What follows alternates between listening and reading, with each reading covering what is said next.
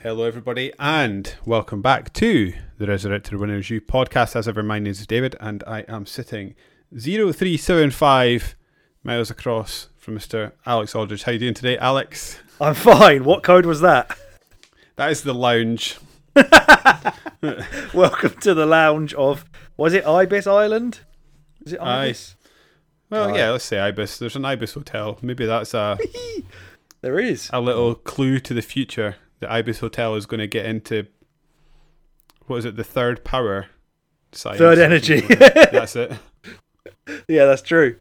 Yeah, if you ever go to an Ibis hotel and they offer you a DDK key for your room, get the fuck out of there. Especially because if you're not prepared for that, imagine you're going to be standing outside that room, especially if you've had a couple of drinks, you're going to be standing outside your room trying to get in for maybe days. Yeah. Yeah, especially if you haven't read the right memo that's not stored anywhere and you have to go back and find it. Yeah, just find a little notepad in the security guard office where he's written like his life story. Yeah, and somehow the hotel manager's called Kirk and everybody hates him. But you can't find him. No, you can't Karen your way to seeing Kirk. So you can want to speak to the manager all you want. He's not there. You'll come across called some grizzled clerk behind the desk called Gale. Yeah. He'll just charge off every so often. He does that a lot. But he'll come back and save you later. He'll come like stamp on a spider in your bar for you when you don't expect him to, and he'll help you get that stuck can out of the vending machine if it won't come out. He'll be there. So I've got an issue with this, Alex, in that apparently, if my understanding of the story has been absorbed correctly, which is every chance, this is Dino Crisis, by the way, folks. Hello. Welcome to the Summer of Resi when it's September. Yay! I'm still sweating, so it's still summer to me. Also need to put a little pin in that of the Summer of Resi. I've got some bones to be picking with that. What? Because we've spun off. We've spun off dangerously. So if my understanding of the story is correct, that Gale is supposed to come across as a bit of a moody bad guy. Correct. But eventually you realise that it's not that he's a moody bad guy. What he's doing is he actually cares about his unit and he's trying to keep them all alive and protect them. So he charges off to do the dangerous stuff. Yeah, he wants to save you from the truth. I would just want to say that like he's not paid attention to his training. Like if you're like a highly trained military unit, you have specific ways you will sweep a building, and that does not involve Gale fucking off on his own, unguarded, unsupported, not getting anything, and then what's his sidekick that's like his subordinate but decides he's going to take over as soon as they arrive at the island. What's he called Rick? Again? Yeah, like what's he doing and getting involved? Like just suddenly taking over. Like I've got real issues with this crack team. Yeah, this is Gale's got CM Punk energy about him. He does. He's undermining. Yeah. No, sorry, Rick's got CM Punk energy. He's undermining his boss at every step of the way. Where the game then makes you choose between the white man and the black man of which one you're going to follow. It does, yeah, it does. But I'm a white female, sexuality ambiguous, so I think named it's fine. Regina. Yeah, that's not the best name they've ever come up with. Well, they say Regina, don't they? So I guess I've never met a Regina in my life. I don't think I ever will. There's a Regina Vidian-Aben that is, or used to be, the news person on Radio 1. Not listened to Radio 1 in a long time. Wow, okay. But yes, they do exist. They exist from time to time. Yeah, the woman who played Regina in this apparently did some voices in Sailor Moon, so I think any of the hentai fans out there probably knew her. Have you ever played Sailor Moon? No, and I've never watched it or anything. Is it an anime turned game? A game turned anime? Anime turned game. It's like a late 80s, early 90s anime starring loads of girls.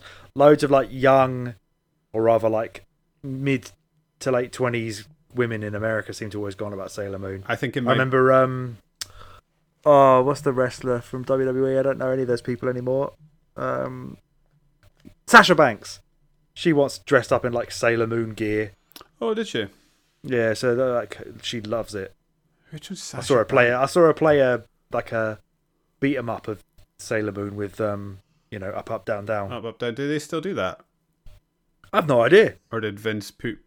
I always got the impression now. that Maybe Vince wasn't. Maybe they're bringing it back. Yeah, he definitely wasn't into any of that. No. He made it very public that he was not into that. No, at some point they had to start using their proper names. Because up, down, down became whatever that guy's name is. I don't actually know what his real name is. I've forgotten. I'll remember it. It's Austin Creed. That's not right. Yeah, that's right. Austin Creed. Is that his real name? Is it? Okay. Yeah, because Miro or Rusev, he left because he was doing like loads of streaming as well. Apparently he does that loads now. He's in AEW, but he didn't do it in. Well, he was. He was big into Street Fighter. Was old Rusev, which he looks like he could be. He looks like a Street Fighter. He looks like Zangief. Yeah, Zangief, yeah, he whatever you want does. to call him. No, I'm not. Sorry, I'm correcting that. I'm going to call him Zangief. I don't give a shit if that's wrong. He'll always be Zangief to me. I'm gonna have to think of that. Maybe that's a fun game for another pod because I would need time to think of it. There's probably several examples of like popular characters in media over the years that I have pronounced their names wrong, and they're in my head wrong. We're all wrong. We're all wrong forevermore. It will never be right. Certainly, if we start creating weird pockets of space that dinosaurs can walk through, then we're really buggered. I mean, don't do that. Yeah, I mean, I might be up for it, to be honest. just to go full Joker on the world.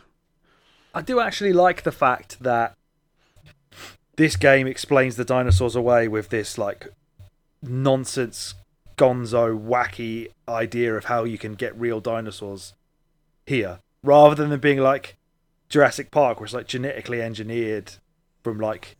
Yeah, I just made a time portal, mate. Like tree sap or whatever. The fuck yeah, it is. a fly or a mosquito got stuck in tree sap, and then I don't know, something like that. Yeah. So rather than them like actually having to make dinosaurs, like they made the zombie, because the zombies aren't the dead rising from the grave in Resident Evil. They are experiments. They are Leech Boys fucking victims. So here, these are actual dinosaurs. They're just jumping through a bit of a time portal, you know? Yeah.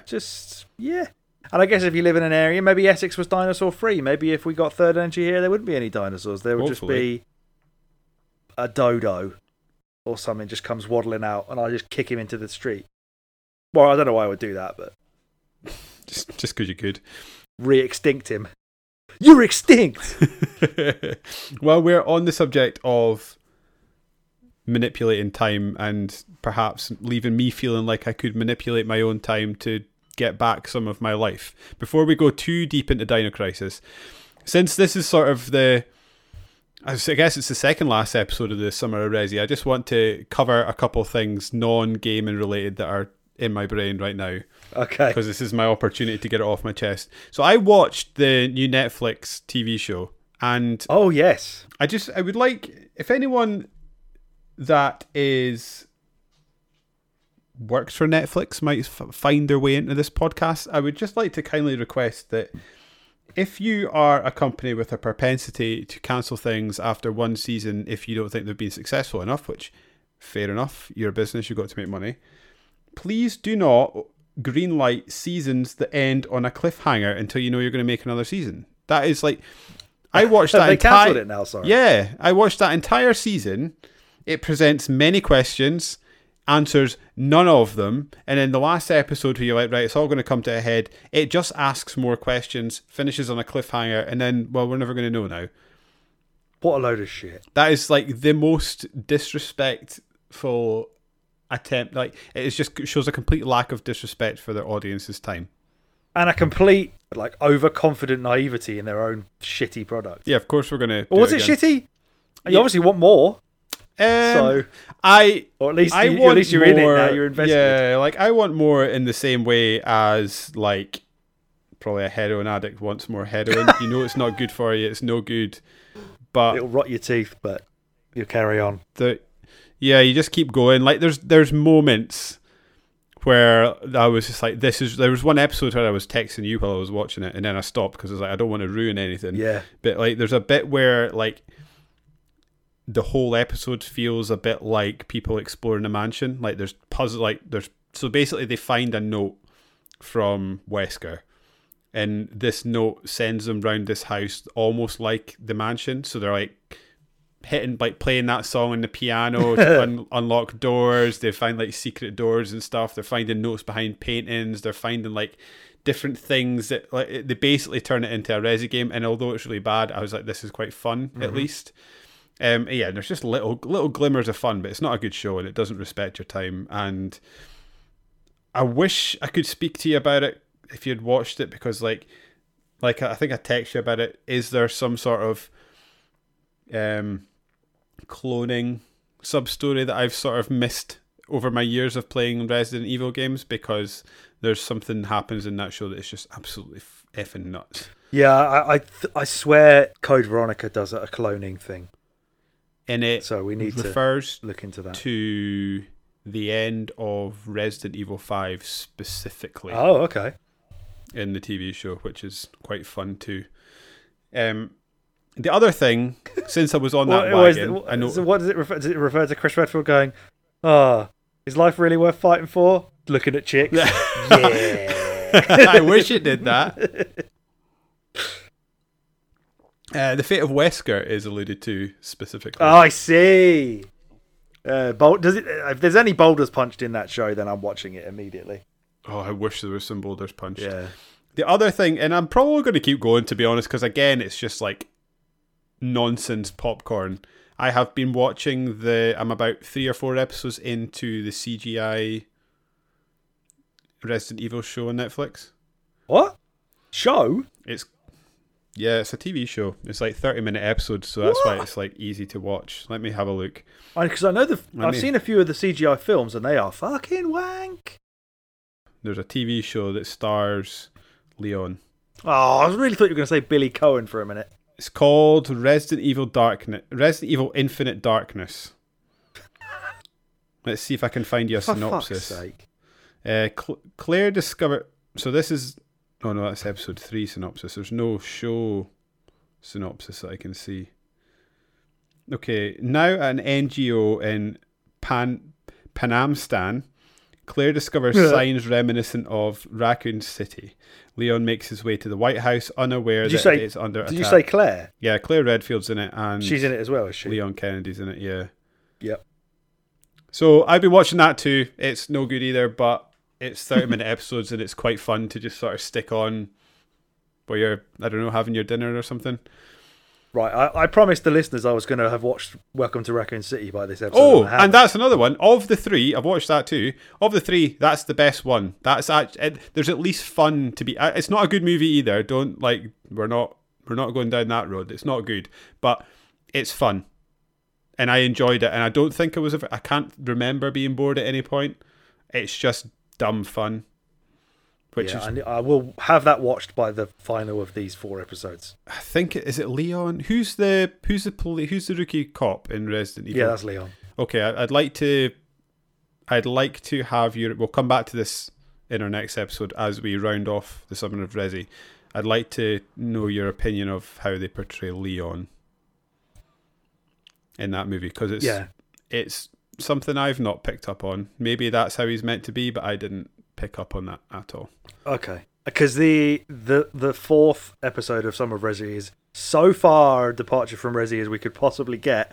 I think I need to have watched that film so we can kind of rein it back in mission statement. Yeah, I need to get going. I'm hoping so we'll tell them at the end. We'll tell them at the end, folks. Yeah.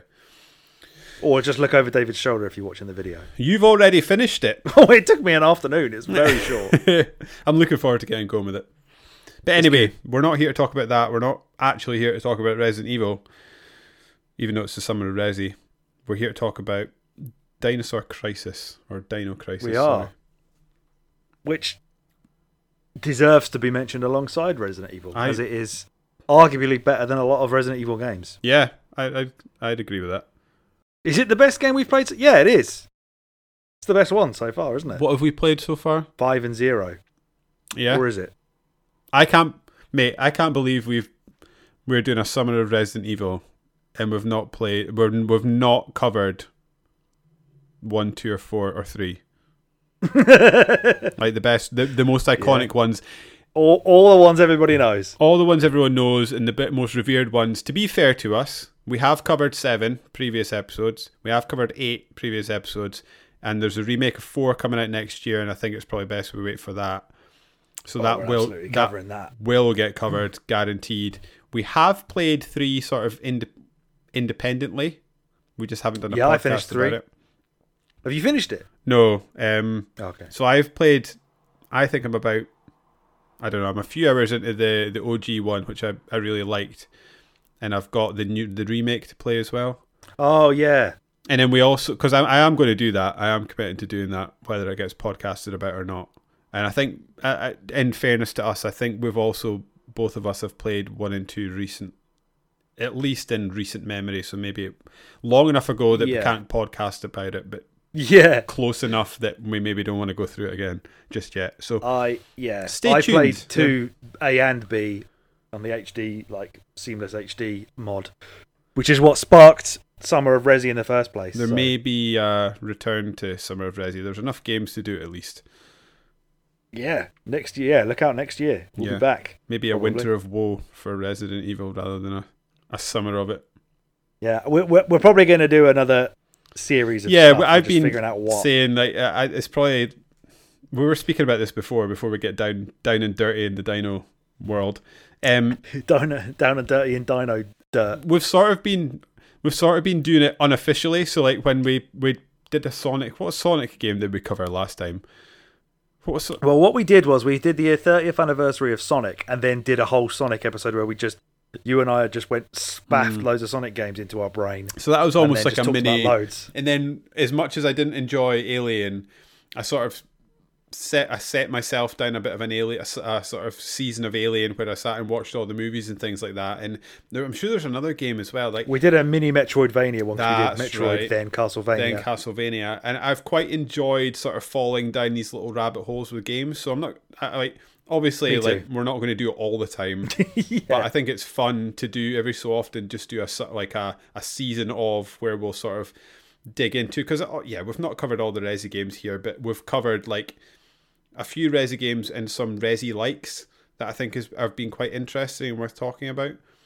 And I like that we've got Resi likes that are still made by Capcom, still made by the same people in the same engine with the same mechanics, so we can kind of make it a season of Resident Evil that's not what you'd expect. It's not just, as you said, 1, 2, 3, and 4. Exactly. So I'd be quite keen to sort of pursue these seasons every so often, just sort of pick something that we're both interested in and just sort of really fall down the rabbit hole for a while about it.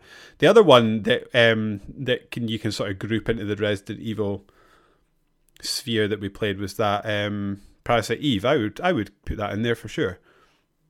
I can't even remember who made that. That wasn't Konami, was it? Or was it Square? I want to say Square. What have I done with my phone? I would like to point out, or at least answer any confusion that some long-term listeners may have, expecting this to be about Resident Evil 6. We can't do it. Oh yeah, because we said we were going to do that. Fucking try. Yeah, that's fair. We actually do need to. I think if we say we're going to do a game and then we bail on it, it's Square that did it.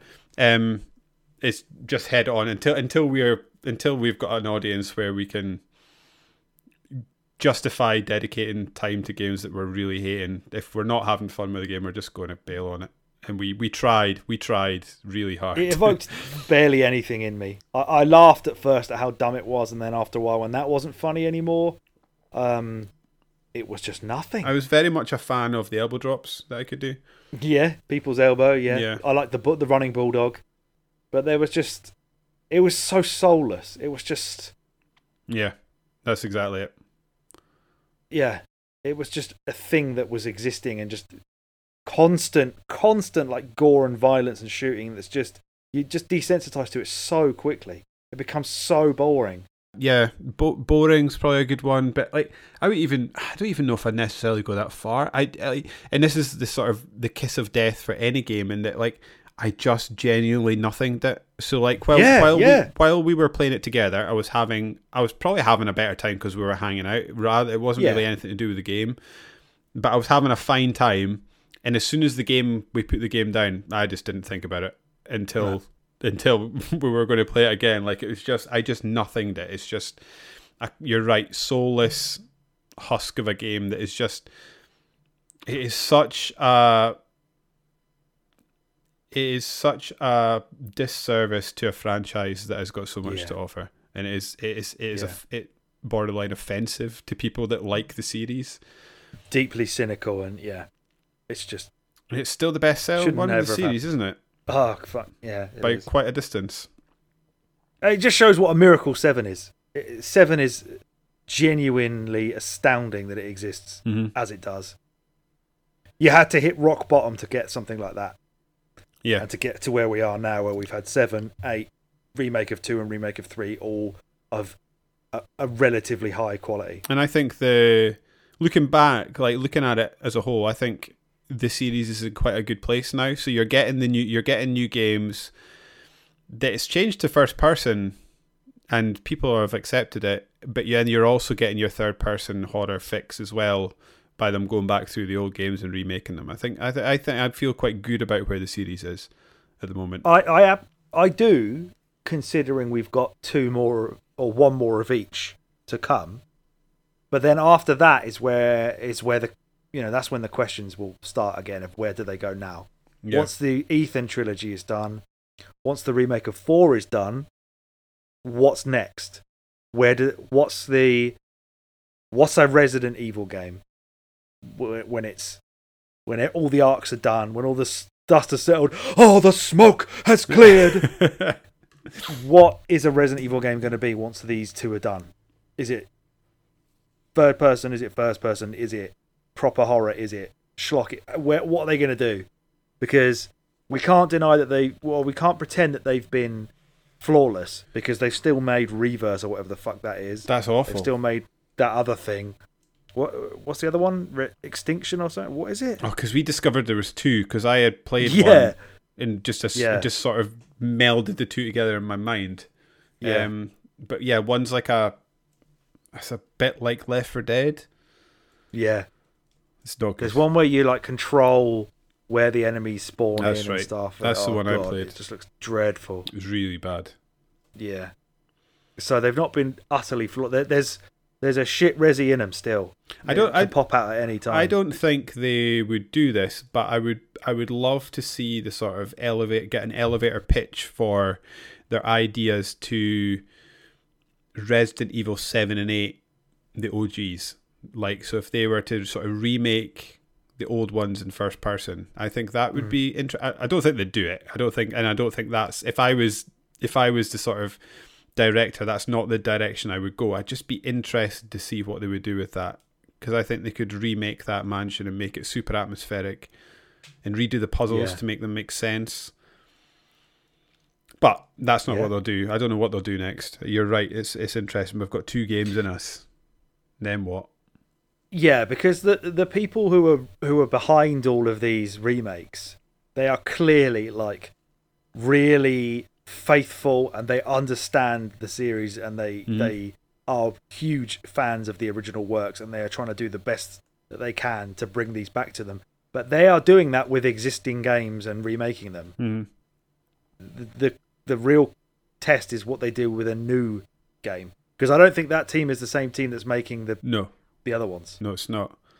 And do you worry? So, like, another thing I was thinking about there while you were saying that is with the newer games, what I both like and makes me wonder where they go with it. What I both liked and find interesting about 8 specifically was that they explored the breadth of horror. So, like, when you went to the different houses, each one sort of represented a different sort of type of horror that you can get in popular media. So like there's like the Texas Chainsaw Massacre horror. Well, that was more 7, isn't it? Yeah. But and I'm just a wee bit outside of the game now to actually remember properly. But I remember thinking that basically they were pushing different types of horror. So basically, when we get to the end of this trilogy, they don't even have any road to go with a new type of horror because they've covered them probably. Yeah, because they had werewolves in the village. They had vampires. They had like psychological body horror with the baby. Yeah. And then there's that even just like the doll person. Yeah, like even like the gameplay horror type, like that doll mansion was very different from the rest of the game. Do you think that the DLC for making Ethan third person and being able to replay, is it 8 in third person? Oh yeah. Do you think that is them testing the waters to see how it's received? maybe they feel like for the Ethan trilogy they're kind of tied into making it first person because the first two were, but they don't really want to. Maybe the remake of 2, I believe, is more popular than 7 and 8. Is that done better than those two? Not sure, actually. That'd be interesting to see. I think we did look this up before, but I can't remember what happened. I think my guess would be 2's perhaps a critical darling. 7 and 8 might sell better. Yeah, less than 7. So 7 sold more. According to this, it sold more than 6. Oh, really? Yeah, 10.9 versus 10.8, and then Resident Evil 2 from 2019 was 9.6. Oh, I'm sure I've seen 6. Is that one platform? I'm sure I've seen 6 into the 20s. Like, it sold ridiculous amounts. It's the problem with the Resident Evil franchise, and that I guess as a Resi fan, I guess I count myself in this nowadays, you sort of have to come to terms with, in that like the hardcore true, what I would call the true Resi game, the hardcore fan base there probably isn't big enough to sustain that series in a way that will encourage people to keep making a high budget game. Maybe, like, obviously, yes, like these games have an audience and they could exist on a smaller budget, but that's not what the developers want. They want a game that they can keep growing the audience for, and maybe with survival horror there is a ceiling to that. I don't know. Yeah. Well, we all know was it Dead Space? Dead Space is another example of it. A game did they say people don't want to play horror anymore? Horror's not popular. Yeah. I know Jim Sterling was always going on about some developer had said nobody wants to play horror games anymore. Yeah. So they're making them all action games. And I'd be willing to bet Dead Space 3 sold very well, even though it's the worst game in the series. Probably. And then obviously horror games had that resurgence with like the Outlast formula, or the Amnesia formula was probably first. Mm-hmm. But that's quite low budget. That is like... Yeah. It's not a AAA game. And Outlast 2 is a long time ago now, I feel like, as a PS4 game. And PT, obviously, was merely a demo for a Silent Hill game that never got made. Are they not trying now to... There was talk of that being bought by somebody, and the IP was going to be bought from Konami and re-brought out, or Kojima's going to go back with Del Toro and just make a horror game anyway and call it something else, which he should have done ages ago. I'd be interested to see what comes of that, because I just think like I also, he's developed his name enough for it not need the game's name. No, and I don't think the Kojima name will do you. Much like, in fact, worse so, I'd say, than the Resident Evil franchise. The Silent Hill franchise has not been looked after well. So I'm not sure how much cachet beyond like the small hardcore fan base that can remember Silent Hill 2 that really have any sort of lingering fondness for that series. Like, I just don't like. There's not many. I think. I don't know if this is controversial or not, but like, same applies with Star Wars, in that there's more bad movies than there are good movies. There's more bad. It's not controversial on this podcast, that's for sure. There's more bad Silent Hills, I think, probably than there are good ones at this point. So you have to consider it a bad series that has the odd good game. Yeah, I mean, I've only ever played 1 and 2. I've got 3 on our list. There was an Xbox. 4's supposed to be okay. There was an Xbox 360 one. There's a couple that were on the Wii that I think they re-brought out as well. So they launched this game, and it had, I think on Xbox, it had a game-breaking bug, but it didn't sell well enough for them to bother to fix it, so they just didn't fix it. That was the HD collection. That was awful. That's awful Yeah. behaviour. I've got that. Yeah, I've got that on the PlayStation. You're where knowingly they did selling patch people a it. broken product. Yeah, Get refusing lost. to fix it. Get Yeah. lost. You don't That's deserve my Konami, money. innit? Konami, who have apparently put out one of the best retro collections ever in this Turtles thing. Yeah, it's getting Everyone's raving about. Everybody's loving that. I was watching Yeah. Jeff Gerstmann play it. It looks great. Yeah, I really want it, but not paying 30 quid. No, that's no. We'll wait for that to come down. Yeah, that could be a nice little series. Yeah. But we are here to talk about Dino Crisis. We are. I think we've ticked the Resident Evil. Yeah, box. I've got We've that off discussed my it chest enough. now. Thank you. I've got that off my chest. I just felt Yeah. a Well, little he's right. bit. This is the time to say it. Yeah, I just felt like they've let me down with that Netflix, but Netflix have let me down. They should not have okayed that script. That All is right, weird. I guess they buy it. Who don't cancelled it? Netflix. They? Yeah, Netflix cancelled it. So I guess the people. I don't know how movies and TV shows are made. Do they make it and then sell it? Well, usually, if you've written a script, you will sell it to a company to make it. And then they'll give you the money so you can go make it. Yeah. So yeah, I guess somebody brought it to Netflix and they said, "Yeah, of course." You can And finish then it. it was like, this is a bit shit though, isn't it? Stranger So maybe Things is an example of a season of a TV show you can run and run and run. But do the first season and wrap it up. So if you're not coming back for more, it's done and we're okay. Yeah, maybe if you want to have a successful Resident Evil Netflix show, don't bring it out like a month before Stranger Things comes out. If you're That trying as to well. catch an audience who wants to watch a horror TV show, Yeah, that'll probably do it. that'll do it. Right. Right, let's get into this. Let's get Dino Crisis because it deserves time and it deserves its time in the spotlight. It does. It does. It came out on the PlayStation first in 1999. Started in July in Japan, the end of August for the Americans, and October the 29th for us pals. And then it came out. So weirdly, we got it on the PC before we got it on the Dreamcast. Did we? Nobody else got it that way round. So the Dreamcast one came out in September 2000 in Japan, and November 2000 in the US, and December 2000 in the EU. But we got it, the PC version, on the 15th of September, whereas the US got it on the 4th of December. So that was In after your the notes, Dreamcast version. So that video I sent you today to watch, in that video he says that the PC version of Dino Crisis launched without controller support, which sounds horrific, but we have controller because we played the PC version and there's controller support in that. I believe it may have been patched with that HD port, because there's that, unless that menu is part of the actual game. You know, every time we loaded it up. So yeah, disclosure for everybody listening, we played the HD remake. It's got a name. I can't remember what the name was. Oh, so it had updated textures, did it? Yes, we were playing a fully modded HD version of Dino Crisis. Excellent. Let me see if I can find what it is. You're such a good fountain for that. That Resident Evil 3 updated version that you gave me is fucking gorgeous. I need to go back to that. I just don't know when. There's so many games to play all the time. Yeah. It's the best thing about this podcast is it forces me to play games.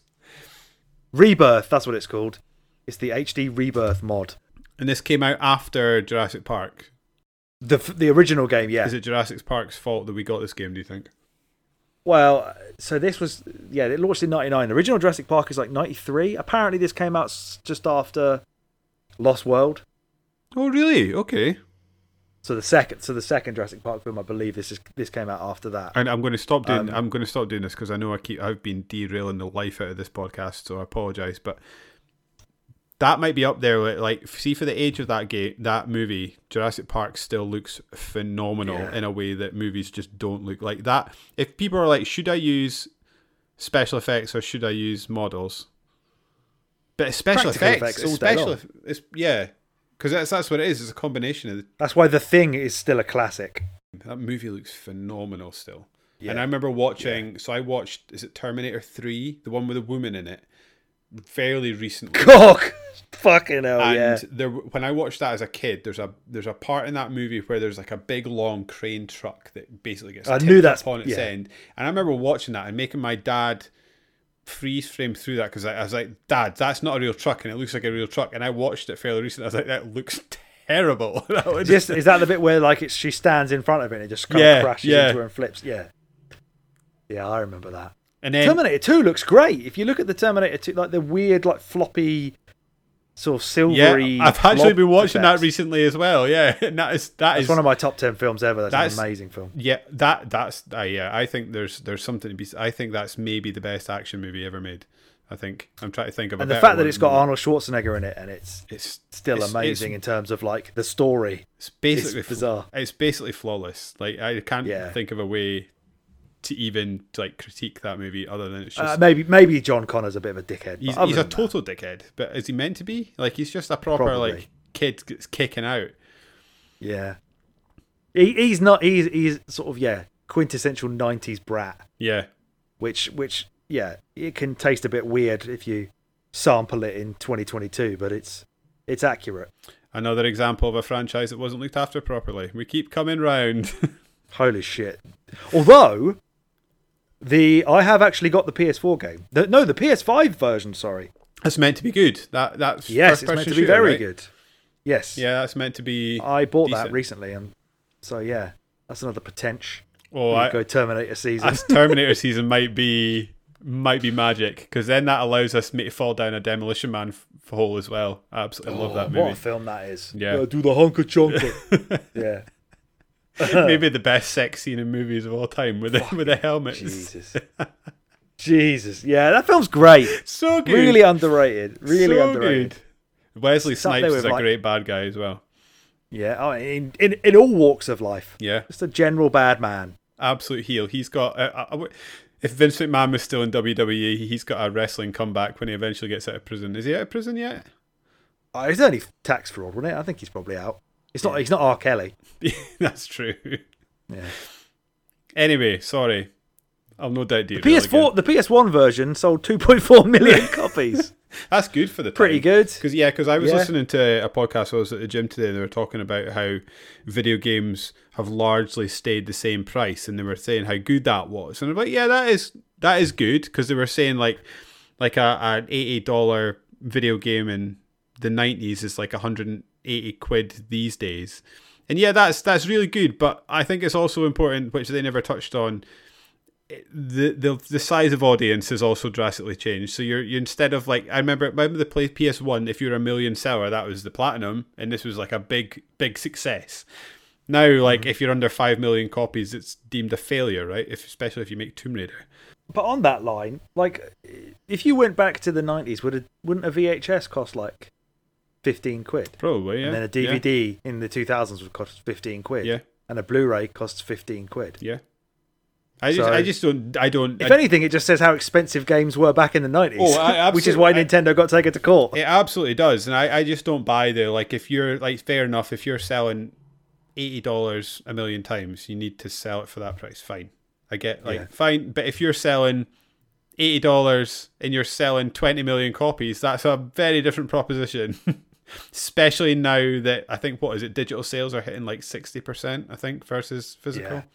But to think of a Mega Drive game costing you £50 kind of makes you sick in your stomach. Especially because you were often buying these sight unseen as well. Like, you were buying these games, like, you maybe read an article, you probably didn't. You're like, oh, there's Dave Mira, I recognise him. I'm going to get that because I like Tony Hawk. Well, this BMX game's got 3 X's at the end. I wonder if Must this is be good. Maybe they would have actually not had to be such dicks to the rental market if they charged reasonable prices for stuff. Yeah. Because that's the only reason the rental market was what it was, is because you're charging 60 quid for a fucking 4-hour Mega Drive game. Yeah, probably. I'll just do it in a weekend for £2.50, thanks. It's almost like the video game industry doesn't respect its audience. It's almost like any industry doesn't respect its audience. I think it's interesting to pick up on the fact that obviously Shinji Mikami was the director of this. He's a legend, certainly at Capcom and in the survival horror genre. He did not want to call this survival horror. He dubbed it panic horror, didn't he? Yeah, because I think this is probably something that's quite interesting to point out, and that the pace and the way in which you interact with the enemies in this game is very different from a Resident Evil sort of classic, isn't it? Whereas like a Resident Yes. Evil is very deliberate, slow, and the zombies they're more sort of dread-inducing, whereas this is much... I think I've actually said this to you before, like being attacked by a velociraptor out of nowhere is sort of panic-inducing, whereas seeing a zombie coming is dread-inducing. It's a very different horror. Yeah. And I suppose you could, for those who are still, vehemently anti-tank controls, you could say the tank controls were there to make zombies a threat to you when they otherwise wouldn't be if you could just run around and kill them at your leisure. Mm-hmm. But now you've got dinosaurs and you're still playing with the same controls. They are a real threat. And that was apparently the mandate of Mikami, who said, what's the point of making a game where you fight dinosaurs and it's easy? Yeah. They're supposed to fuck you up because they're a dinosaur. And this was one thing that became apparently became more apparent to me towards the end of the game rather than the start, because I was an idiot and accidentally played the game on easy. That's so funny, because we said this so many times, like, why have you got all these weapons fully loaded? How is this? Was it the costume? We just couldn't figure out why. When I was watching this video and sort of researching the game, that when you get attacked by that raptor at the start of the game, it's meant to fuck you up, to teach you. You're meant to run away, to teach you that you're meant to run away from them. And I think that's that. I love it's my favorite. I know I find them like quite intimidating, but I have a bit of a love-hate relationship with Souls games. But my favorite thing about them is the sort of environmental tutorials that they'll do. So you'll come up against something that will just batter you. And what it does is it shows and teaches you to play the game in a certain way, and you've got to sort of learn the game. I love that about the start of Dino Crisis, or the idea of that at the start of Dino Crisis, and that this dinosaur is going to come and get you. Run, because dinosaurs are scary. And that's great. Yeah, and even if you've downed it, if you try and run past it, you've got to be careful, because it's not a zombie. It's going to whip you with its tail, and it's going to get you. I got caught by that so much. One thing that we never seem to get caught by, and I don't think I even really paid attention to, was the fact that apparently if you're bleeding, the zombies, the dinosaurs will like smell that blood and latch onto the blood trail and will follow you through doors. We did have a brief conversation about this, because I remember. So when I started playing the game, I had that stupid costume that upset me. The prehistoric one with all the guns attached to bones. Didn't realise until after I'd already caught up that it lets me change my costume at the start, so I never actually had to do that again. No. So I think you skipped the cutscene both times. Yeah, probably. Did you ever see the man getting eaten by the T-Rex in the woods, and then the T-Rex looks up at the moon and he's like, oh no, I never saw that. Oh, you missed all the cool shit. Yeah, in doing that, I remember, I think I text you saying, can the dinosaurs smell the blood? Because, Did you? Because the two things I noticed is I didn't die when I was bleeding and not fixing it. Yes. And also the time that I was bleeding, I started meeting dinosaurs in places that I hadn't met them before. So I was like, this is not, there's something going on here. But yeah, this is a really cool game mechanic, especially because inventory space is, again, because it's a Resi-like, is such a premium. So you're like, do I have health kits? Do I have a way to stop myself bleeding? You've got to think about these. Yeah, and I have issues with that inventory system in that. And I don't know if I was doing something wrong, but it really felt like I was often having like 2 lots of different med packs or bullets. Yeah. That it would just not combine together for me. I remember at one point I definitely had 2 like med pack M, 1 out of 3 separated. And I could never make them 2 out of 3. And it was taking up 2 spaces for no reason. We'll get into more negatives as we go along. But the inventory system in this, and thinking of it like their version of the item box, you're drifting more towards Resident Evil 0 territory here again, where there is not a magical mystic box that follows you around. These are boxes on a wall, and you can put stuff in that box, but it's going to stay in that box, and you better remember where it is if you need to go get it again. I am having played a few Resi games now, I'm all for the magical mystery box. Just have it. It's just makes life better. Like especially like when it comes to stuff like that, it's like, I know where the stuff is, I know how to get it. It's not fun to get. Let's just make believe in my head that I'm off to get it and just put it all in this box. Just make life. It's just quality of life. And I felt like they obviously tried to, because this was way before Resi Zero, obviously. So this was clearly them trying to think of a different way to make it maybe more immersive or more relevant to the setting. And I feel like they did that a lot, and they did that well in this game, for better and for worse. Yeah. Obviously, they've got it's fully 3D now. There's no pre-rendered backgrounds, so everything is now polygonally modelled. So do you know anything puzzles about are then based on that? Was that a conscious design decision? Because obviously, I assume they had a new engine. Maybe part of the reason that Resi Resi 1 looked so beautiful was because of the pre-render backgrounds. So they've obviously decided to leave that behind for some reason. He chose a real-time engine to enable better cinematic action and more dramatic character depictions that would otherwise be impossible. So it caused hardware limitations and made it difficult for them to create detailed environments.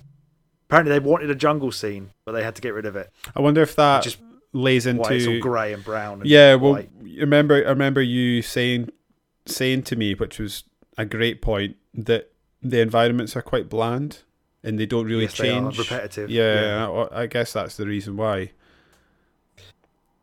Yeah, and it's obviously a lot of it's enclosed as well, so there's not a lot of like, the jungle stuff's all gone. It's all it's not sprawling and open. It's all like very thin corridors and small rooms to again ratchet up that fear. Because the outside, it kind of looks like almost like a diorama, isn't it? It's like just like a box, and outside the fence is just black. Yeah, it's almost like you're floating on like a little tiny like outward back garden. It's really weird.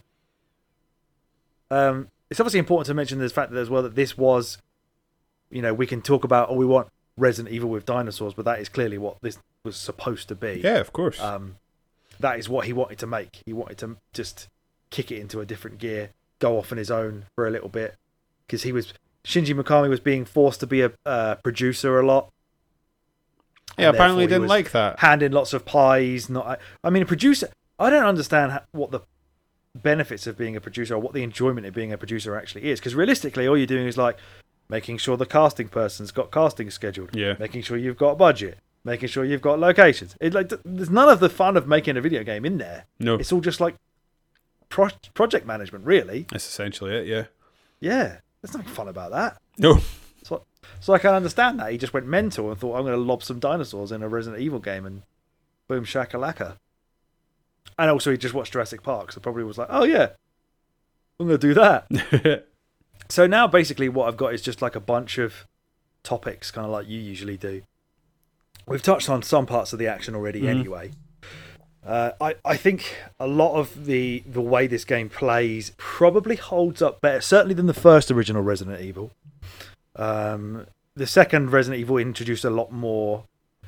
I guess we'd kind of seen it lean towards the faster, more sort of deadly enemies in that, with things like the lickers.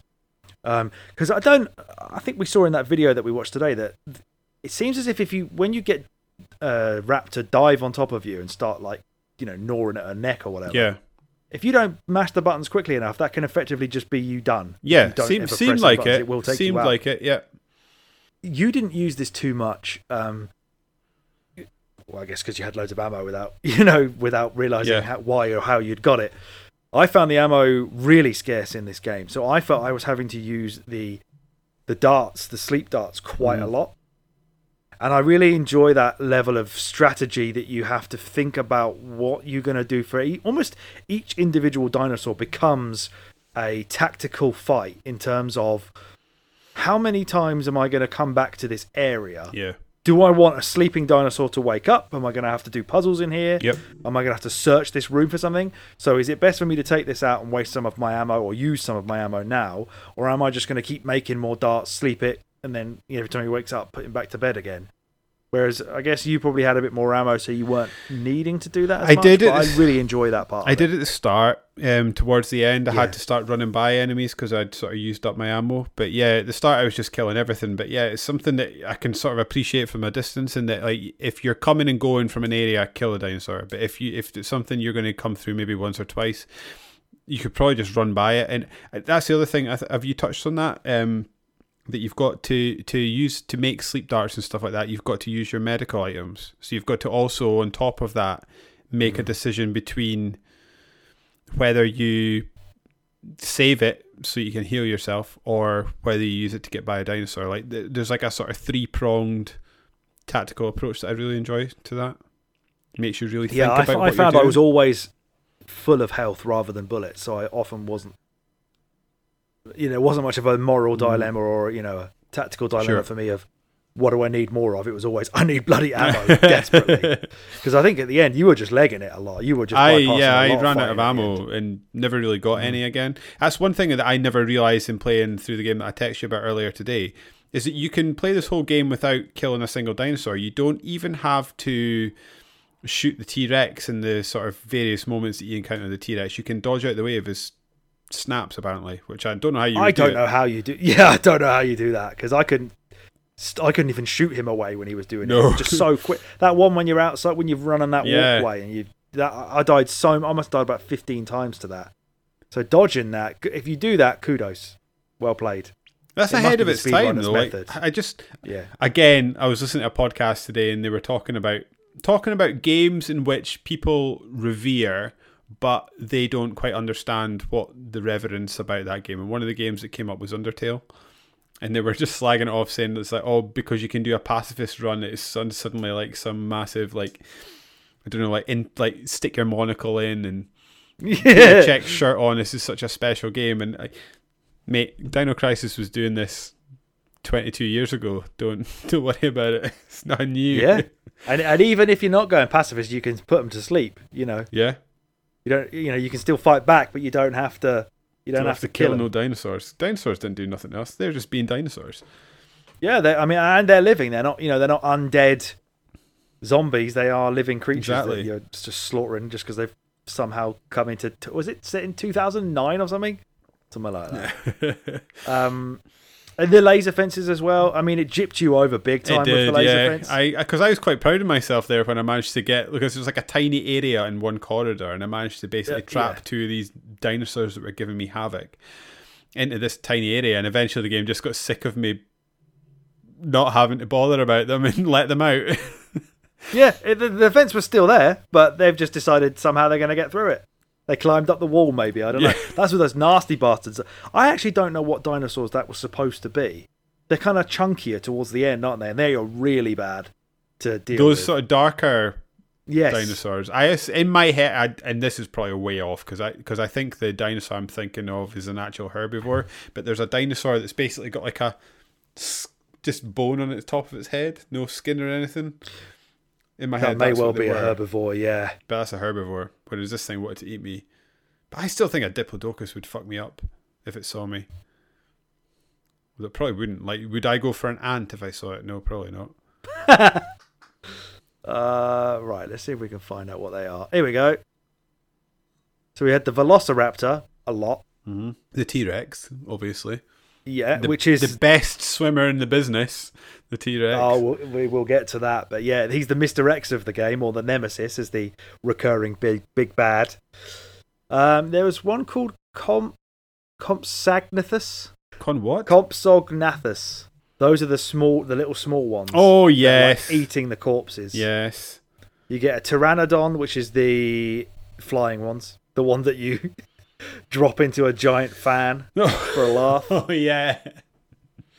So those ones that we're talking about here specifically are called Therizinosaurus, a large sloth-like carnivorous dinosaur with huge claws.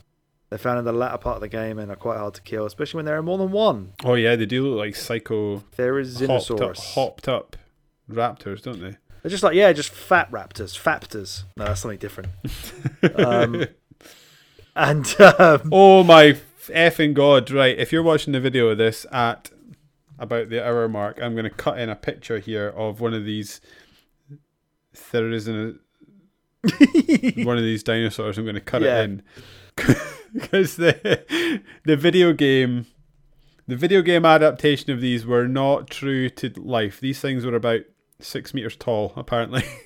Jeez Louise. If I've seen a picture of a man standing, like the man versus dinosaur, where they have the little image. Yeah. Dinosaur is like up here. My God. Well, we know Regina's a badass, but that's, not to that level. She's not also a giant. Andre the Regina Giant. Yeah. Andre the Regina. Regiant. But it's an extra level of strategy to use the laser fences, which is quite fun for a while. It doesn't kill them, which is a shame. I kind of hoped I could just keep getting them to walk into it until they died, and I could then turn it off and walk past. But there's, we talk about this a lot, like things that just feel like a real sweet moment. As I said before, for Resi games, especially the older ones, if you do like a really good dodge with tank controls, you feel like an absolute boss. In this game, if you manage to turn off a laser fence, run past the dinosaur, and then turn it back on before he can come back at you, and you've stuck him on the other side of it, is a glorious moment. Especially when you're battling the tank controls, you just feel like you're just getting one over on the game. Definitely. Let's talk about the puzzles, shall we? Yes, please. You were a fan of these because they felt logical to you. I love these. So, like, where it was going to come from, and actually what I want to maybe pull from this is, where does this come on the Resi timeline? So, like, was this after Resi 1 and 2? Was this after 3? Yeah. So it's after 1, 2, and 3, before 4. Yeah. Before Code Veronica. Before Code Veronica.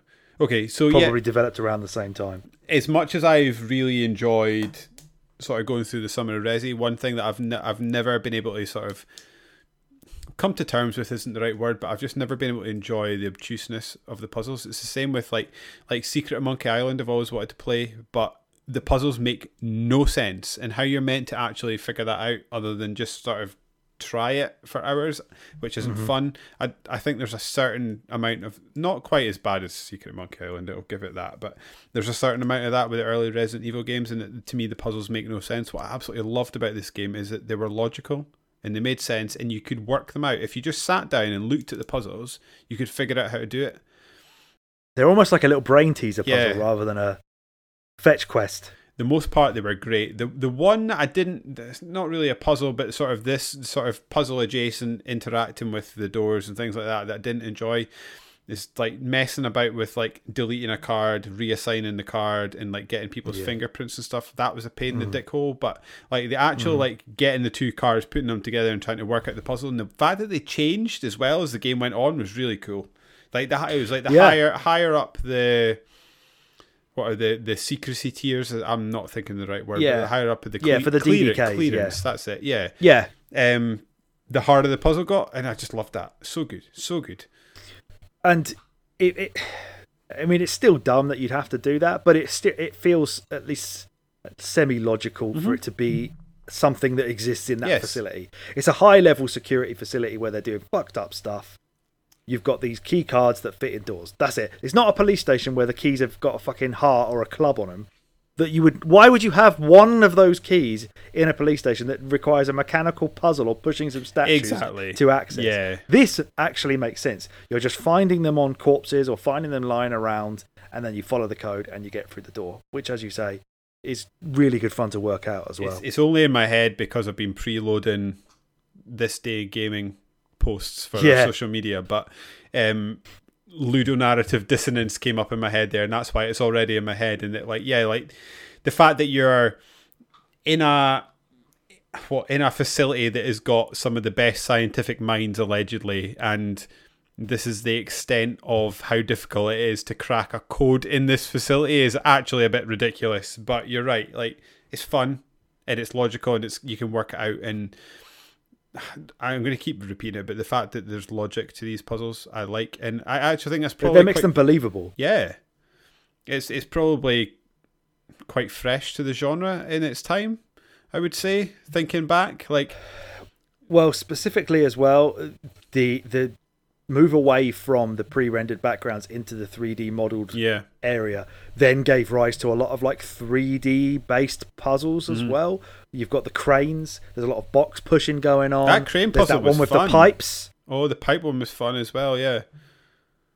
You missed some puzzles because you obviously would. We made a decision between the two of us that you would follow Gail's choices, I would follow Rick's choices. And I did a lot more puzzles than you. You did a lot more fighting. Yeah, it turns out. So, when I was sort of reading through the different options, the Rick. No, what are the names? There's Rick and there's Gail. The Gail. If you took the Gail options, they very much which seemed to be antithetical to how the characters interacted. But Gail was very much the meathead option. Yeah. So it was just sort of bludgeon it brute force it. Yeah.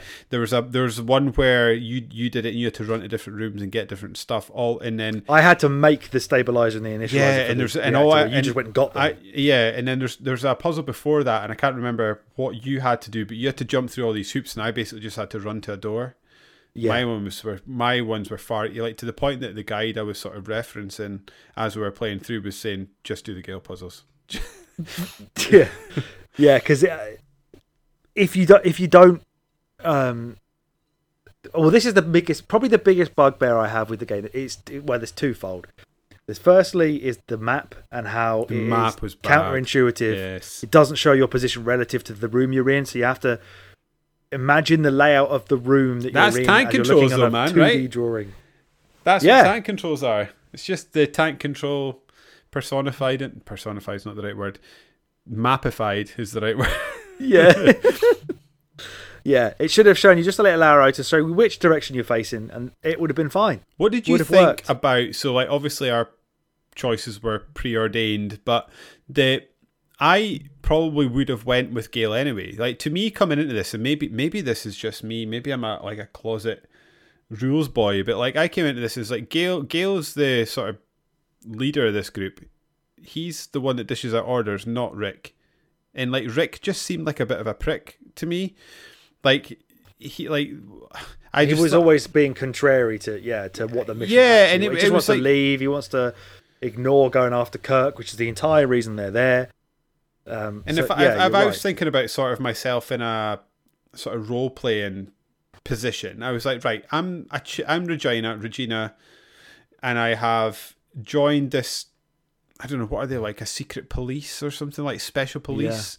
Yeah. I obviously care about what I'm doing, and I want and like part of the reason I'm doing what I'm doing is to complete the mission. Like you don't join the army to go to Afghanistan and run home. Like you're there to complete the mission. And to me, like Gale fitted the character, whereas Rick was just a bit of a wetty that just wanted to he did not get into trouble enough. Like he is disobeying direct orders. Like that's a court martial offense. Yeah, he's a little bit of a stereotypical hacker kind of guy, isn't he? Like he doesn't get his hands dirty. His character just didn't fit with me, so if I was playing this game organically, I would have went with Gale's choices anyway. What about you? Well, you're vindicated by that because you find out that what the real mission was actually supposed to be and how he was protecting you from it. Yeah. He becomes quite the heroic character in the end if you follow the Gale method. But yeah, the Rick one for the last choice where you have to make these things, there are some puzzles in there, and this is the second bugbear I have with the game really, is the fact that your notes that you read are not stored in your inventory for you to then just read easily again. You have to go find the note again, or as you and I did, write them down in a notebook or on your phone, because there was one puzzle where you've got to go like find, there's some note about how they've bugged a room and they've got recordings of Kirk, and to find out like the code to open these things, you listen to the recording of Kirk, and then at the end Kirk puts in his code, but it's like each number of the code makes a different noise. So to figure out the numbers in the code, you've got to. It's like playing the game Simon, like beep, boop, boop, beep, beep. Was that? I never did that. That must have been. No, you went in that room. It's the room that said you need the planning disc to open those little wall safes, and I said, "Oh, don't bother because you've done the other way." But the thing that's recorded the voice is behind this shelf. You have to push out the way, and if I wasn't pushing all the shelves because I thought there was ammo behind them, I'd have never found that. Because I went in that room and was like, where the hell is this bugging thing that they've used to hear the noise? It's hidden behind a fucking shelf. You've got to push out the way. And then, you've got to find the corresponding sounds for the numbers. It's very cool. I guess because I never lived the frustration of this. That's amazing. That's amazing. The puzzles in this make you feel like a real genius. They make you feel really smart because, as we've said, they made me feel very dumb at times, to be honest. I was sitting looking at these thinking I was just not getting this at all. And then it would just click and you're like, oh, I'm an idiot. Oh, sometimes yours just seem to click out of nowhere. Because obviously, a full disclosure for the listeners as well, I watched David play a lot of this on Twitch after I'd played it. So there were some puzzles when I was sitting there screaming the answer at the screen for you. Like, you can do this, come on, you're almost there. And you'd be sounding out a lot of it. You'd be talking, you yourself and the viewers of your Twitch stream through what your thought process was. But sometimes you would just go quiet, and then you'd get it. And it just would, as you say, your brain would click in and you'd get it. And I'd be like, how the hell did he suddenly come to that realization? But you just did it. It was really fun to watch you do the plays. It's fascinating to watch you do it and hear you think them through out loud and stuff. Because it's not, as we said, it's not just go to this room, push something, get some bollocks key with a fucking symbol on it, and off you go. These are actual, like, you've got to figure stuff out. You've got to be a little bit intelligent. Yeah. Some of it's almost like maths. It's both the thing I miss about old games, and simultaneously it's the thing I miss most about old games, but also I'm glad it's not in modern games.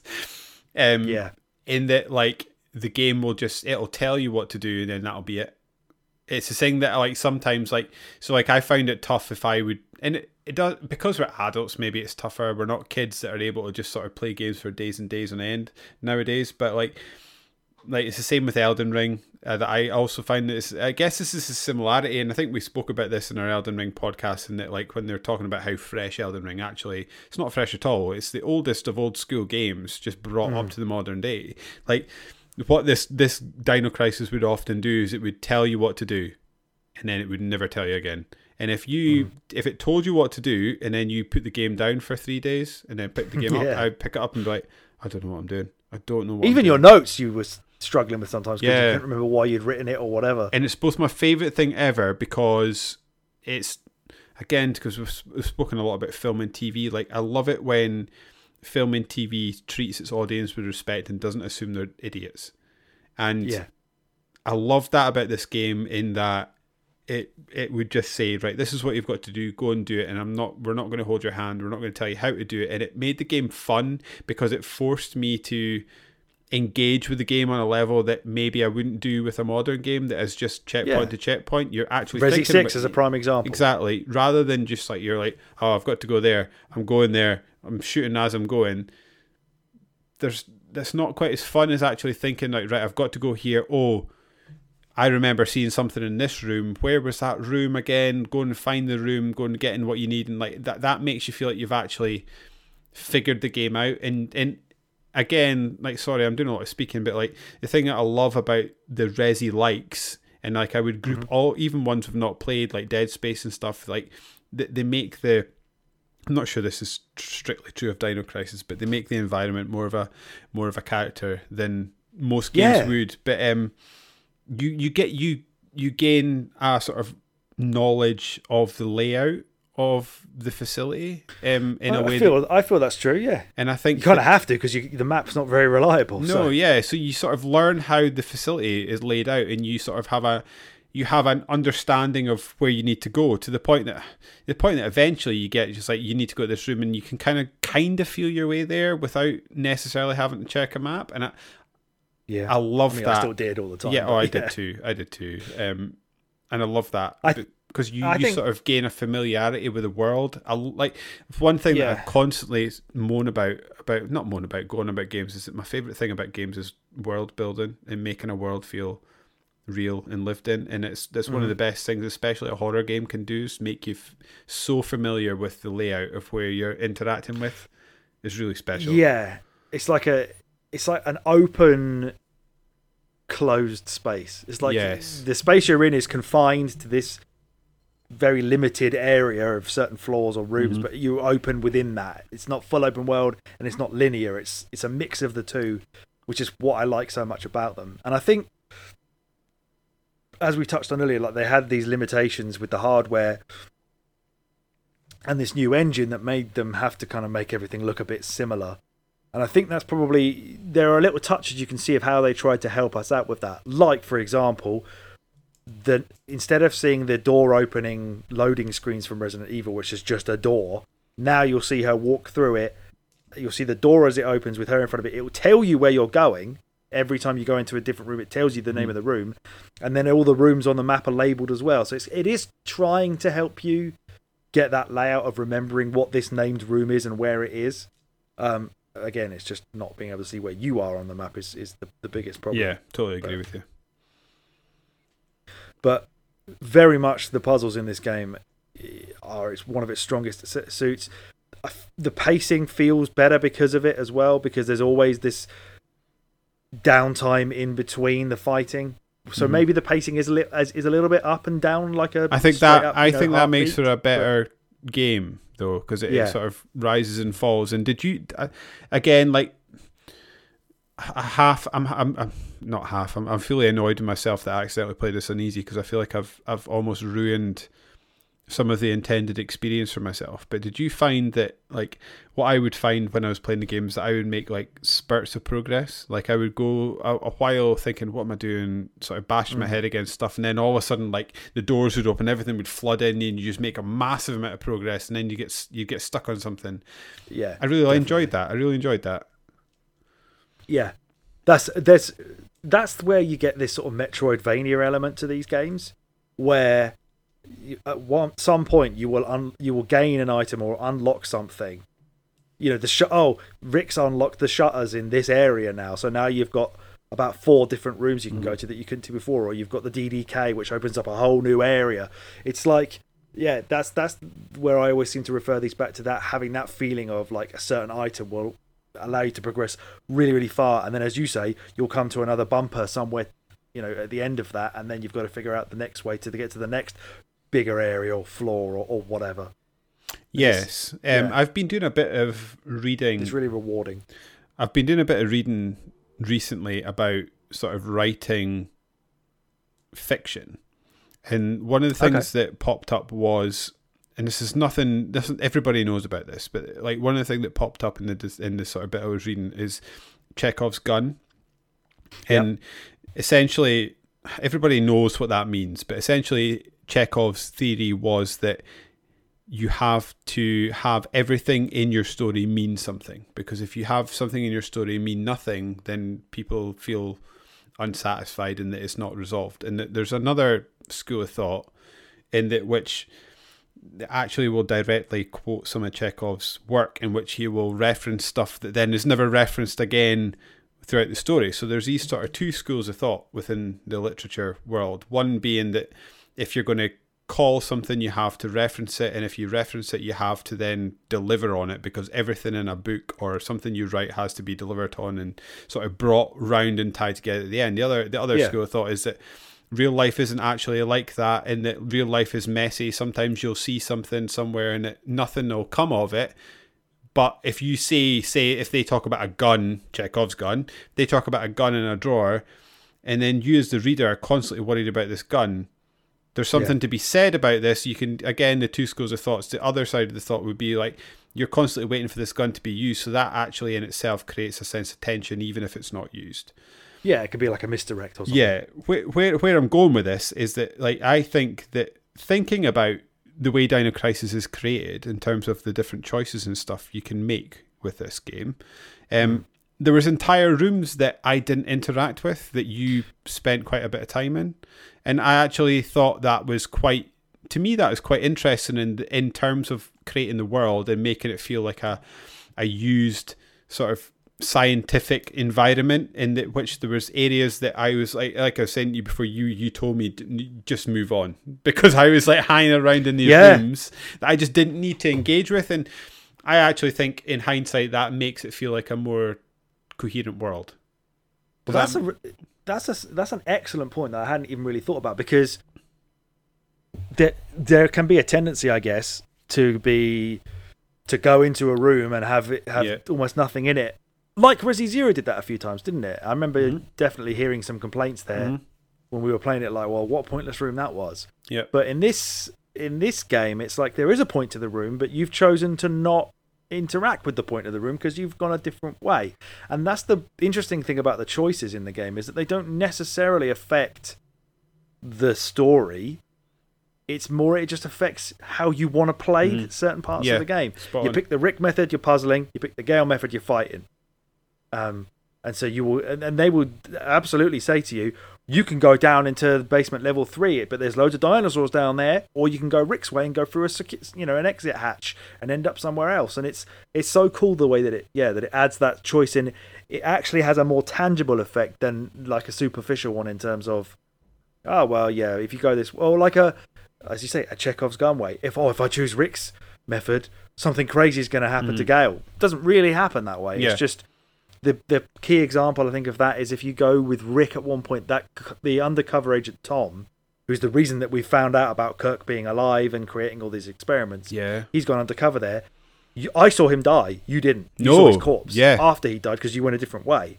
That's fucking awesome. That was really good. And means you're going to play through it again, I guess, if you really want to see all the different ways. To try and play devil's advocate, do you think it's less awesome in the fact that, like, if we weren't playing the game in the way we were, we might not have noticed this stuff? Is that a bad thing or a good thing? I suppose modern sensibilities and modern game design would probably lead us to expect more of a significant difference in a choice, because we always think of a choice as being incredibly binary, good, evil, or this person lives, this person. I mean, Mass Effect gives you that actual fucking choice. Do you want... Go on, tell me the names. You pick which one's going to live, right? Caden? Caden or... Miranda? No, Miranda's Mass Effect 2. Ashley. She's the sexy Aussie. Ashley, that's it.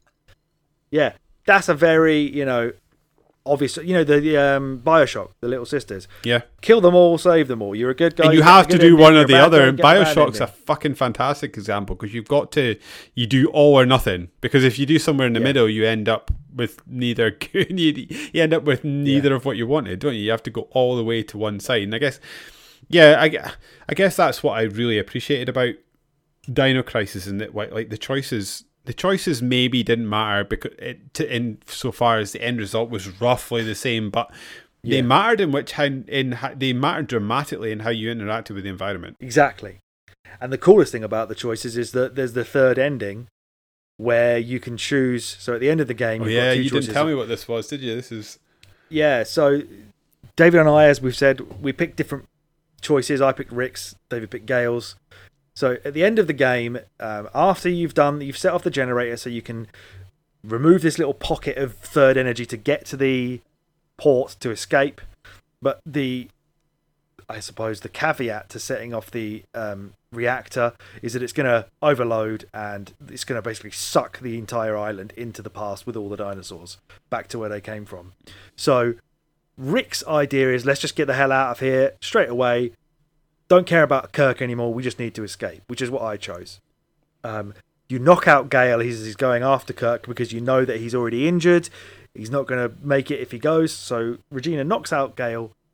You take him to the hovercraft port. You all escape together. I think I saw Rick shoot the T-Rex with a bazooka at the end. You chose Gale's method, which means you go with him after Kirk, but Gale then does succumb to injuries and dies. He turns out to be the hero. Gives you the real stuff that you need, the actual truth. You then get to enjoy the T-Rex swimming around really fast and shooting from the hovercraft. I said this to you before we started recording. That's top 10 gaming moments ever. The way that T-Rex swims there's nothing better in games. That is so good. I'm so jealous. I not only did not choose that way, but I didn't see you play that. I have to see if your Twitch stream. I'm so upset you missed that, because you came back. Because then you then I came back when you were watching the credits or something, and you swooped back in and delivered Dino Crisis 2 for me to have a shot at. Oh yeah, I did. Yeah. Which the other kid that was watching me decided to tell me that he preferred to Dino Crisis 1, and I was apparently loads of people do. I don't know why, but you're right. Loads of people do. Yeah, and then there's the third ending, right? Yeah, so the third ending that actually gives the player real credit to choose and play how they want is that you can choose Rick's method, where you knock Gale out to save him from himself and save him from dying. So you choose but Rick's you can still method, go up. Then knock, right. Then you go after Kirk yourself. So remember, Gale's idea is, I'm going after Kirk. He's the mission. I have to go after him. Whereas Rick's choice is, fuck Kirk. Let's just get the fuck out of it. This is nuts. So you knock Gale out so that he can't go after Kirk because you want to save him. Right. And bring him home. But you obviously went with Gale, who then dies, and then you just have to leave with Kirk. But the third method is that you knock Gale out to save him from dying, but then you, Regina, go after Kirk. And then you catch him apparently trying to get on a helicopter. She roundhouse kicks him in the face to knock him out.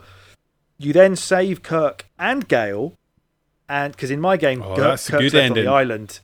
Yeah, you then fly off in a helicopter. You fight the T-Rex from a helicopter this time, and Rick drops a bomb on it, and then so then you've got the good ending. So you can choose one method and then effectively do the other one anyway, and you get like the best ending from that. But there's nothing the game is giving you two choices apparently, but you can effectively do both if you know about it, or you just have that intuition. That just makes the game even smarter. Like, so you can basically that's so good. That is cool. That is unlike maybe any other game of its era.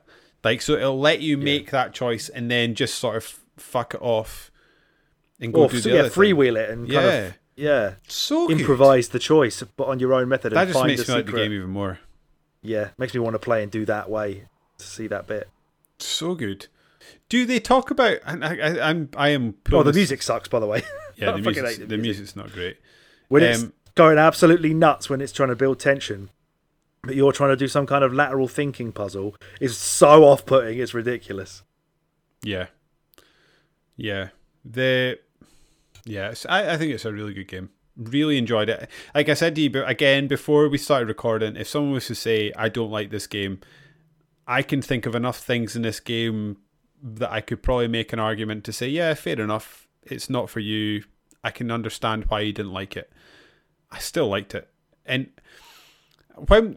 other than when you gave me Dino Crisis 2, when was the last time you messed about with it? Like, because they're so different. Right after I did it. Well, I bought the second one, like right after the first one, so hungry for more. But then kind of was met with, as you say, such a different experience. I thought I didn't want a different thing. I wanted more of what I just really enjoyed. I can't believe... Maybe back in the day I'd have found this great. Maybe if it was like, I don't know how many years, 3 years later, and then, oh, cool, look how they've revolutionised Dino Crisis. But if you go one after another, it's so jarring. I'm trying to think back to like when we were starting to cover video games, but what, in like 2008-ish? Yeah. Like, what our opinions would have been if a game came out and was dramatically different. But like, I don't know. Like, to me, like and maybe this is just me getting older, but like, to me, like, franchises and series should mean something. So like, this is such a bad example, but if I think of like the Ford Focus, right? The Ford Focus is Ford's version of a family sedan, right? That is their that is their family car. They're not going to bring out... They do have Ford Focus Sports, but they're not going to bring out a Ford Focus that is going to compete with a Ferrari, because a Ford Focus is built for a specific purpose and a specific job. Like, to me, like, a series should stand for something. Like, Dino Crisis, you made that a horror game, and you made that what it was. Like, to then completely change genres is a bit jarring to me. If you wanted to make like a running gun dinosaur game, did it have to be Dino Crisis? I don't think so. I mean, you're speaking the language of me for music with this, because I often find this with bands that I've enjoyed for a number of years. I always feel like if a band creates a certain sound that you associate with that band, you get into a band because they play that way, and then they just tell you that you're supposed to care enough about them as people that you respect their artistic direction to totally change how they sound, that you're still supposed to like them just because they are who they are. Yeah. But to me, as you say, that band name stands for something in my mind, and you don't sound or play like that anymore. Why have you not just picked a new band? Yeah. Even Tom DeLonge did that when he made Boxcar Racer and Angels. Yeah, exactly. Yeah, that's one. He went off and did his bullshit, but at least he kept it away from Blink-182 and left that as it was. Then they ruined Blink-182 by changing how they sounded.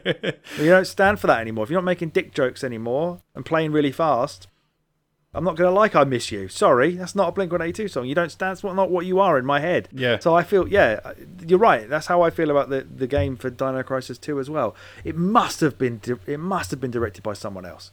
It must have. Yeah, it was Shu Takumi. Maybe this is a case of, I'm going to come in and give you my idea for how Dino Crisis should work. I'm going to change because my ideals are different. I want it to be... they said they want it to be more exhilarating or something rather than scary. then you're not making a Dino Crisis to me. Like, No, you're not, exactly. I completely agree with that. yeah, It's the Resident Evil 6, isn't it, of Dino Crisis, really. yeah, well, this is it. It's like, if you want to make a third-person action game, go away and make a third-person action game. Don't bastardize the Resident Evil name to make it something it's not. Yep. I guess this is the old to sort of try and boil it down. This is art versus business, right?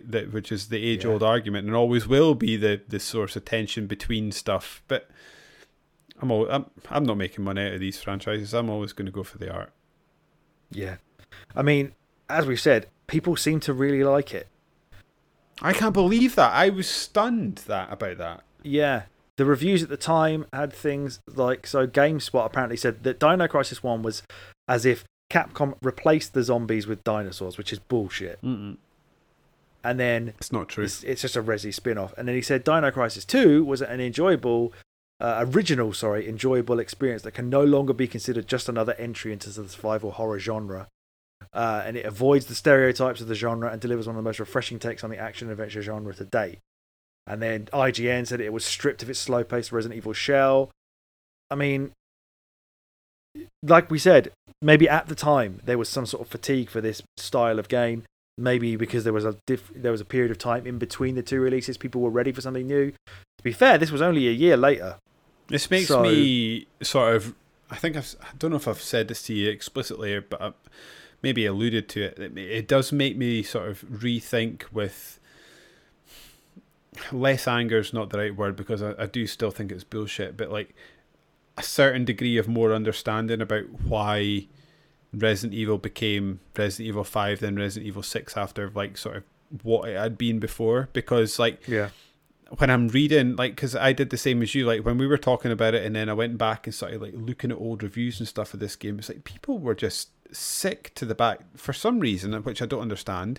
People seemed to be just sick to the back teeth of what they perceived as a sort of old and tired formula, which were the Resident Evil games. I think Resi Zero is maybe peak that from what we said, like the resistance to that game. They made some bad choices in sort of the design of that game, but I can understand, given the sort of reaction to these games and how they discussed Dino Crisis versus Dino Crisis 2 versus like Resi 4, because I can even understand how someone saw Resi 1, 2 and 3 and then 4, and then people love 4.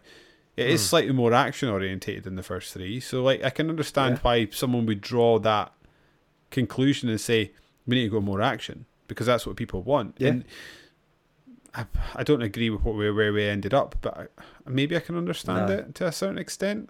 Yeah, I can sort of vividly remember the fatigue for this. Did you feel the fatigue? I probably didn't, because they were such like a staple of my friendship with Chris, where any time we hang out, if it wasn't playing music, we'd probably play a Resi together. Mm-hmm. Just sitting there on the couch, he's telling me where to go, I'm going there. We were so used to, we would just cycle through them. Which is the one we played the longest time ago? Oh, I don't know, 3. Yeah, we haven't played 3 in a while, let's go.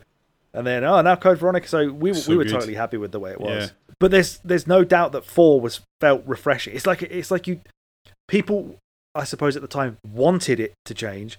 We didn't, but we absolutely were blown away by how it changed when we actually felt it. And we're like, oh shit, okay, this was the right decision. But I wasn't thinking about this at the time. I didn't have the foresight to understand that this was where you were going to take it and it was going to be a good thing.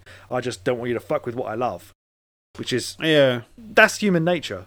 Try to think of there's not really an example. There's lots of series that I have loved that have been ruined over the years, but there's not many. I was going to say there's very few that people then champion for changing one way. Yeah, I mean, I'm trying to think of a similar one. The one that was jumping out to me is the Call of Duty jump from World War II to modern day. I to this day, I know I'm in the minority of this. I just love a World War II shooter. I absolutely love a World War II shooter. So to me, the jump away from World War II is a negative, but there's no arguing with the fact that the sort of common consensus is modern shooters are far more fun, right? I mean, Modern Warfare is fantastic. I mean, I'm not going to argue with that, right? So like that was a definite good move. But yeah, I wouldn't say that. Like maybe that's the closest I can think of is like a series or sort of a genre that is gone, that people have got sick of, that I wasn't sick of. I can think of so many that have changed for the worse. So many. Yeah, could be here all night. Yeah, I mean, even Mass Effect. Like you and I would probably say those games improved. I mean, 3 had its issues, but to play the games improved every single time. Yeah, absolutely. But now with this revisionism, people say, "Oh, yeah, but Mass Effect 1's the best one because it's the purest, the most RPG of the lot." It is the most RPG of the lot, and it's probably got the best story as well. Yeah. But 2 is the sweet spot between probably story and gameplay, and then 3 is just. And 2 was already a leap towards being a lot more action focused. Yeah, and so like if you were making games and you were the person that had the budget to fund these games, if you're looking at a graph and you're looking at games moving, like to me, like I say, I can see why someone looks at like Dead Space 1 to Dead Space 2, Mass Effect 1 to 2, the Resident Evil 3 to 4. Like I can understand why people see this as people want more action. They want more action. That's what they want. Yeah. They want action. I can see it. They just went too far, didn't they? They just went far too far. Yeah. I mean, even Miyamoto's been that way. You look at Paper Mario, he doesn't want any story in that shit. Yeah. He took out leveling up. He took out loads of stuff because he said, people just want to play the battles and have fun. No. It needs to mean something. Yeah. But, yeah. It is understandable. And I guess the market speaks for itself because, as the medium has grown, it has reached new generations of people who are stupid. Exactly. Yeah. Honestly, right? You could probably go, but we've done what is this? Episode 44. There will be several episodes of this podcast. You can go back and listen to me talk about my nephew Eric and how much he loves Pokemon. I saw him at the weekend and I was like, "Do you like Pokemon anymore, mate?" He's like, "Nah, not really." "What do you like now then?" "Fortnite and FIFA." "Of course you fucking do. You're 11. Honestly, every time I've met him before that, for the last 2.5 years, if not more, "What's your favourite Pokemon?" "Eric, you ask me this every time, mate." And then he'd be like, "Oh, do you not know any from the Johto region? Do you only know Kanto?" It's like, and he's got like Pokemon Encyclopedia, and he could recite that shit. And now I was like, "Do you like Pokemon anymore, mate?" "No, not really. I like Fortnite." Okay. So let's just blame kids. Fucking idiots. He's not an idiot.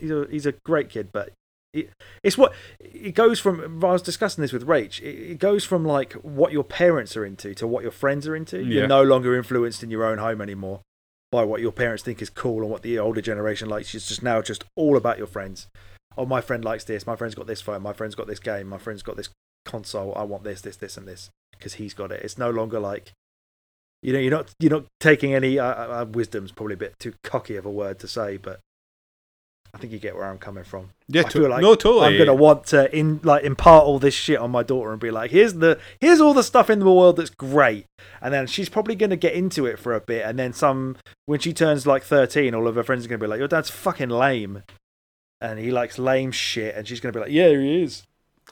Well, you are, so we all are. Well, yeah, but she doesn't need to know that. For not yet. 4 years. It's the thing that I constantly like wrestle with because like you and I have got such a sustaining love for Apex Legends, in that I've constantly heard the opinion that if it's only cosmetic it doesn't matter because you don't have to buy it, and I used to subscribe to that, but I don't anymore because I look at the games around us and the biggest games in the world, and you look at like games like Apex, like Fortnite, like I don't know, Among Us, like what these, like all these sort of cheap to play or free to play games that will sell you cosmetic stuff that you don't need to be able to play the game. And the thing that I sort of butt up against, and the thing that makes me feel guilty for loving games like Apex so much as I do. So like if you think about a game like Battlefield, for example, Battlefield 1 was the first person shooter that was set in World War One.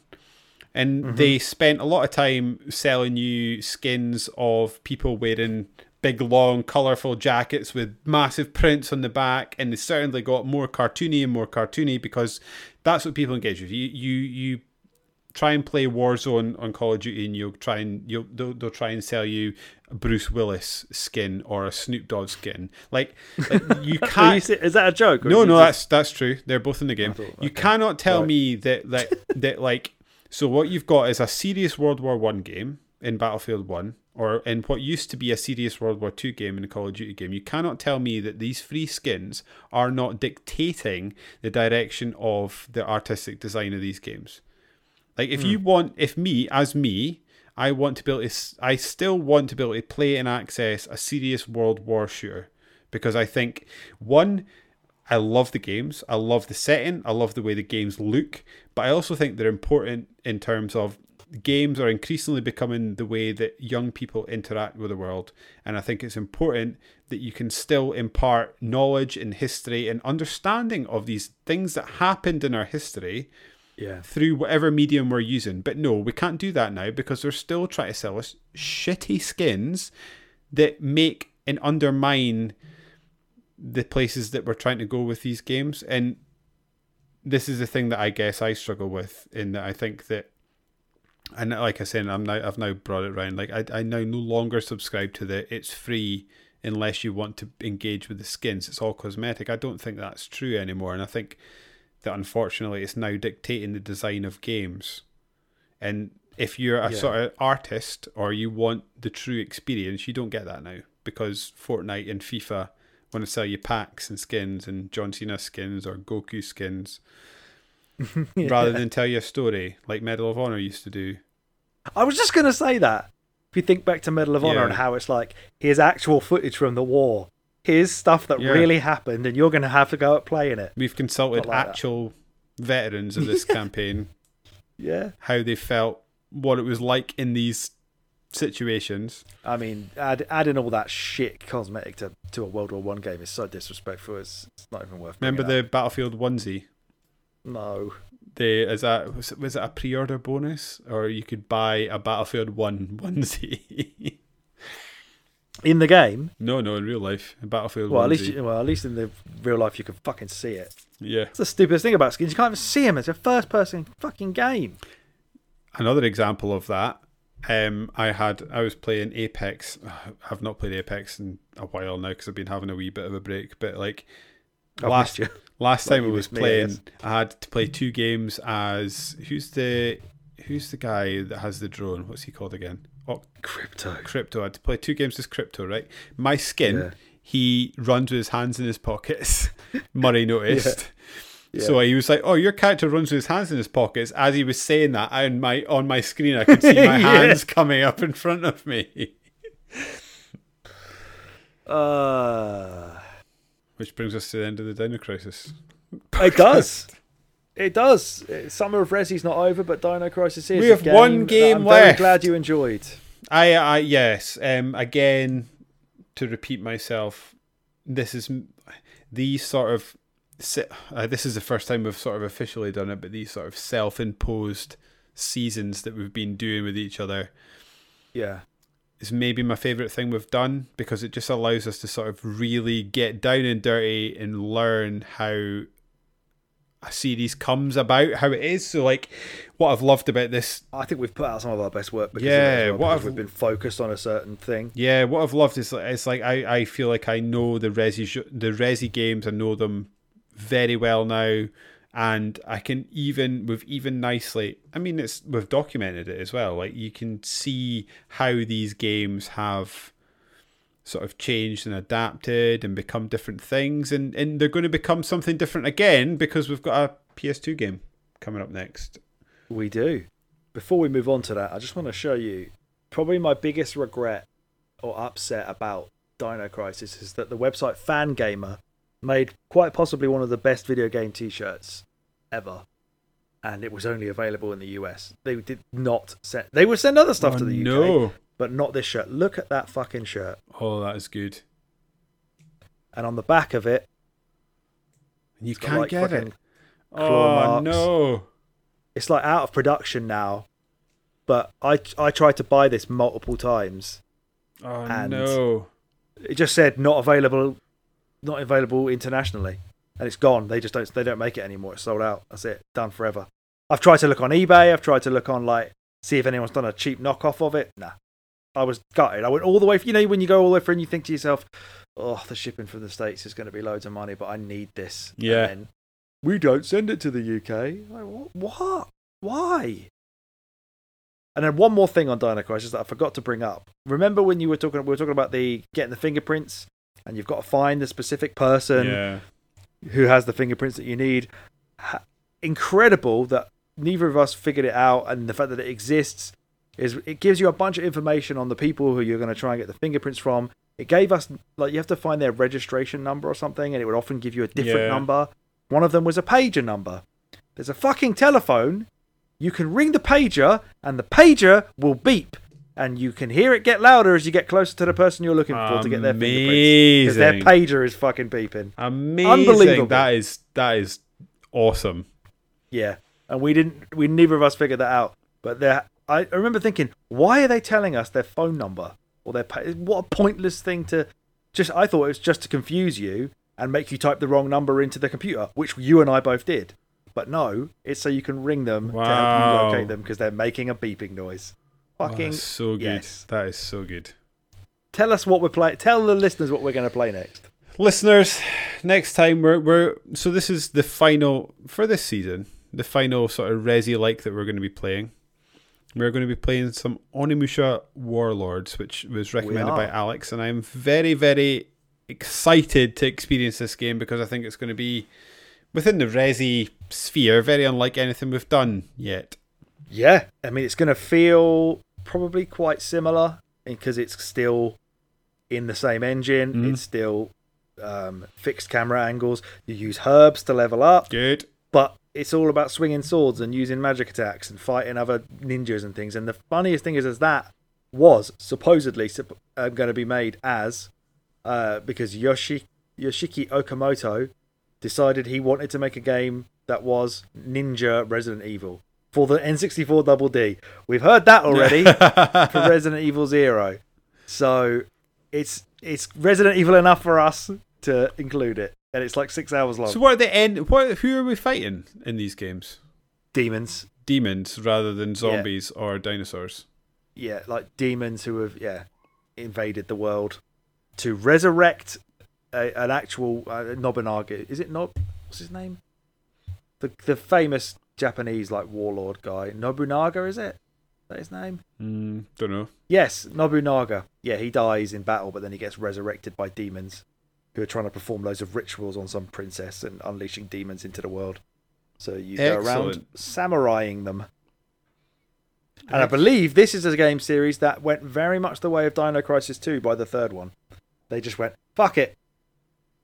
We're going to change it and make it well action. Oh, so there's more of these games? There's 3 of them. There's at least 3 of them. But I'm pretty sure the third one just goes full on ham, like Resident Evil, Dino Crisis 2 style. Let's just go silly with it again. Really? I think so. That's a shame. Because I feel like Dynasty Warriors is that. Yeah. Exactly. Apparently Onimusha Warlords was the first PS2 game to reach 1 million sales. It must have been quite early in its life. Oh, wow. Okay, yeah, it must have been fairly early because there's some whoppers of PS2 games going about. Yeah. Yeah, but we are playing the remastered version from 2018. So brilliant. Well, even though David has the PS2 version behind him and I own it as well, but we're playing the remastered one. Yeah, we are. Because it's easier. Yeah. But I guess that brings us to the end of episode 44 of the British podcast, doesn't it? If you want to send us I think I keep forgetting to do this. If you want to fire us over an email, what is it? Yeah, we've probably got some emails that we haven't read for ages. Probably. You can send us an email to, what is it, winnerissuepod@gmail.com. Yeah, I think that's right. You can also follow us on Twitter, Facebook, and Instagram. By search for Winner Issue Pod and you'll find us somewhere. David does good work on there. I have extended the This Day in Gaming to all 3 of our social media platforms, so whatever your one of choice is, you can find us over there and interact with us. I suppose that's it, isn't it, Alex? I have been David, he has been Alex, we have been a Winner's You, and I'm out. Keep gaming. This season's growing